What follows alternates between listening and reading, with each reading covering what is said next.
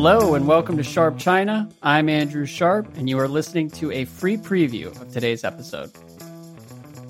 I think, because it happened on a weekend where I think the censorship, the censors are a little shorter staffed or less staffed. Mm-hmm. So more stuff was getting through on platforms like WeChat. I would expect some companies who maybe allowed some of this information to spread are probably going to have some challenges, difficult conversations. Yeah. Because they're the ones who get held responsible for the censorship. What'll be interesting too to see is, usually at sort of this stage of a protest, like the students, the ones who remained on campus, most likely they won't get in a lot of trouble. Mm-hmm. It'll just be, they'll get a talking to, they get sent home. They're sort of treated a little more gently than people who actually take to the streets. Right. We'll see.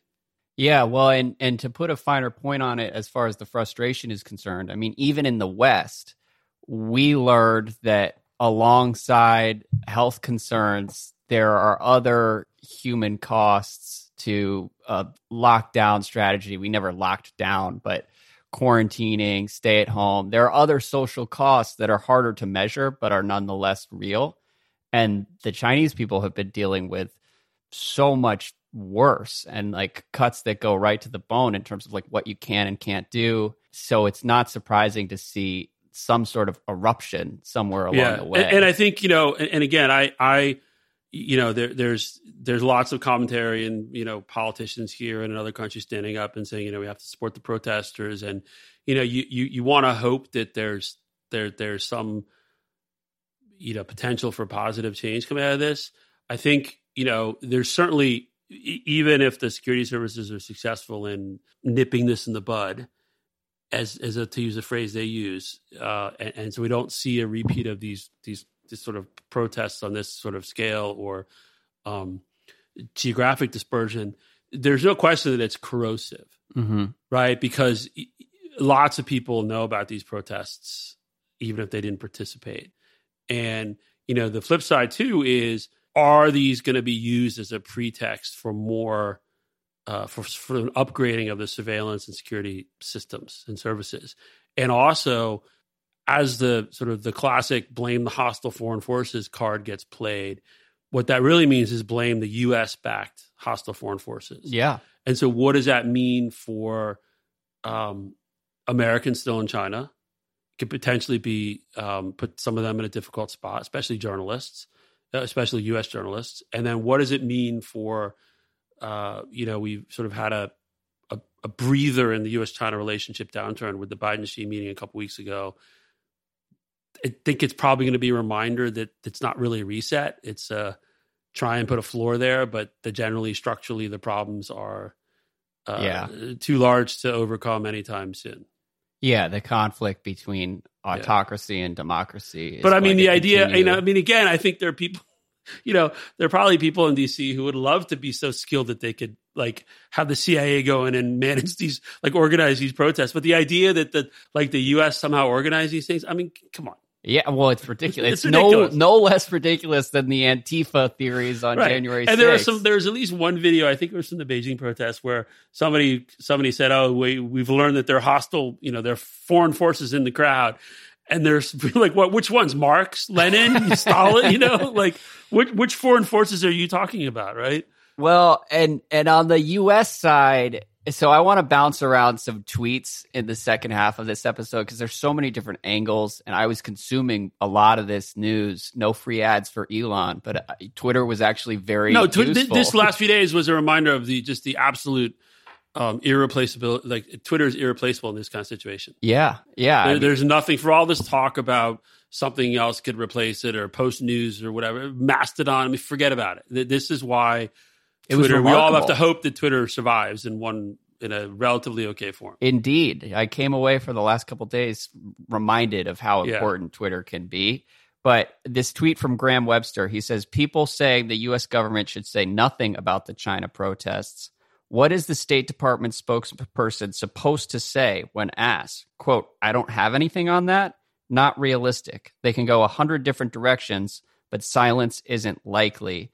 And this came in response to others who were worried about what the U.S. might say and whether they might fan the flames in a counterproductive way. So what were some of the specific worries about, where does that originate? The idea was, if the, politicians, especially U.S. politicians, the U.S. government says things, they'll say, we support the protesters, et cetera.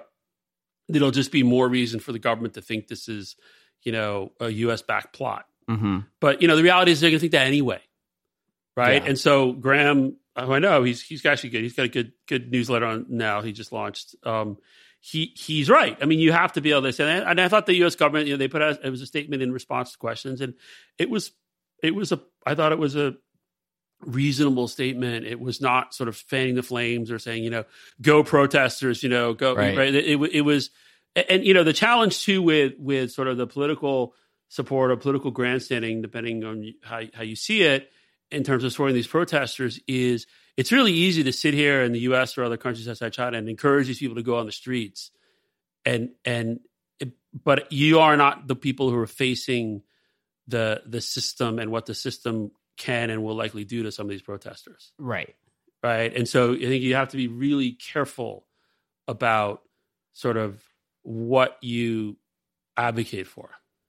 Well, yeah, I mean, we obviously all would like that these people could go on the streets and protest freely and not be worried about being arrested because they chant slogans or they ask for less censorship. And reading from afar, so obviously there's a fantasy where protests of hundreds and thousands turns into tens of thousands and 100,000 people and more people than the government can possibly contain. Right. At some point, they get swamped. Right. And if that were the case, A, I'm not sure the government would have any good options, but B, I'm not sure that story has a happy ending for anyone involved. Like it at that point, it's likely that some sort of show of force would be the only solution. It's a very complicated, dangerous situation. I think what's also in some ways Xi Jinping. There's articles talking about this is huge pressure on Xi Jinping.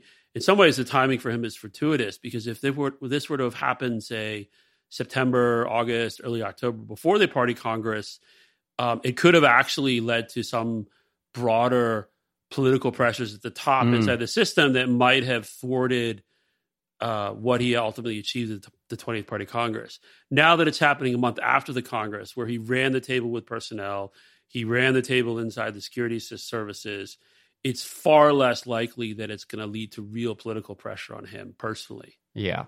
I think the next thing to watch for will be, the 89 was sparked by the death of a leader who was a reformer, and he was pushed out of a job.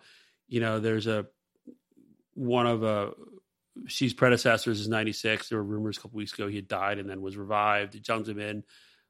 You never know. Every year there's a rumor he's about to die or he's died, and then he always reappears. He is 96, so at some point the rumor will be true. In this kind of environment, if some, people actually look pretty fondly back on the Jiang era from the sort of the post Tiananmen Square through the early 2000s, where it was a lot of economic growth. By the late 90s, early 2000s, it was a lot of growth. Felt like it was opening up in a lot of ways again, and so I think there's potential for sort of an outpouring of nostalgia and mourning and respect that really is used as a vehicle to protest the current situation. And that's something we've seen in previous periods of Chinese history. Well, yeah. So as far as the current situation, the one thing we should be clear about, the reason there are not more protests is because the police have sort of flooded the zone in some of the bigger cities where we saw protests over the weekend. So Selena Wang said, I went to the exact same place where protests were in Beijing last night. Totally quiet. Instead, an entire street of police vans. This is a police state with far-reaching security/surveillance. No social media that allows people to easily mobilize and gather. My question, though, when we look at potential political risks for Xi, if the protests do flare up again, and if they get larger in the weeks to come, does he risk looking weak if he relaxes the COVID restrictions? And in that scenario, like, he sort of has a no-win situation where You can either relax the COVID restrictions, which needs to happen for the economy, or you keep the COVID restrictions in place and the economy continues to be strangled and everyone is miserable and increasingly outraged. Like, I'm just not sure what recourse the CCP has. I don't expect them to go quietly in any scenario, but if the protests were to continue, like, what options are available to Xi there?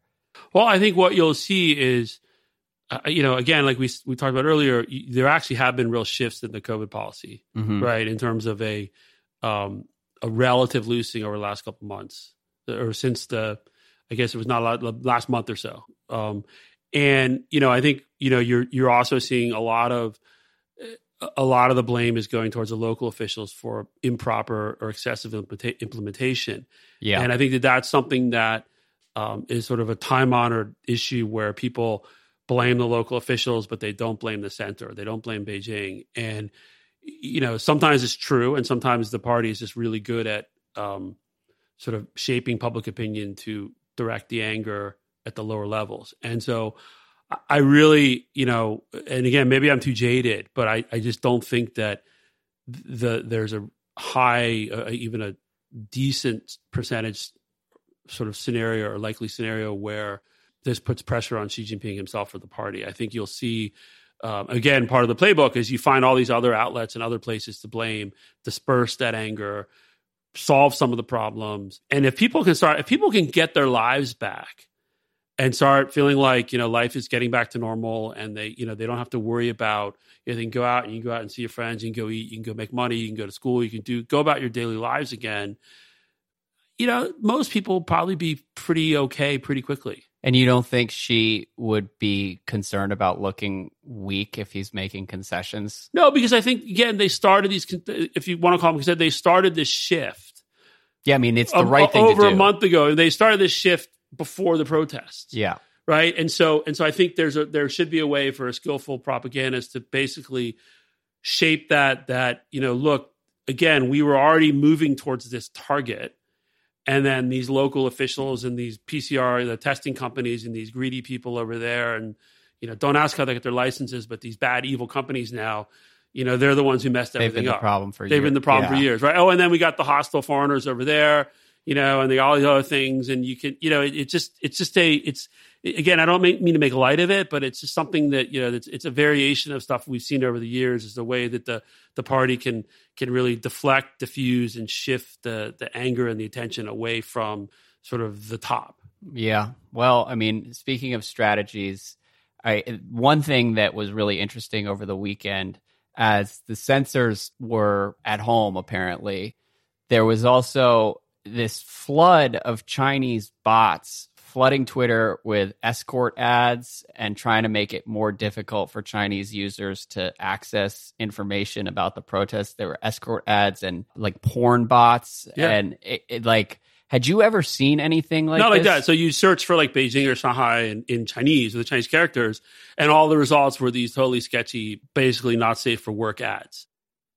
All right, and that's the end of the free preview. If you'd like to subscribe and receive full episodes of this show, you can do that in two ways. First, you can go to Sinocism.com and sign up for Bill's newsletter, which will also give you access to all of our Sharp China shows. Or if you want to receive all our Sharp China episodes, along with daily analysis of the tech business from Ben Thompson, several other podcasts about technology, and more shows that we'll be adding in the months to come, you can click the link in your show notes and subscribe to Stratechery Plus.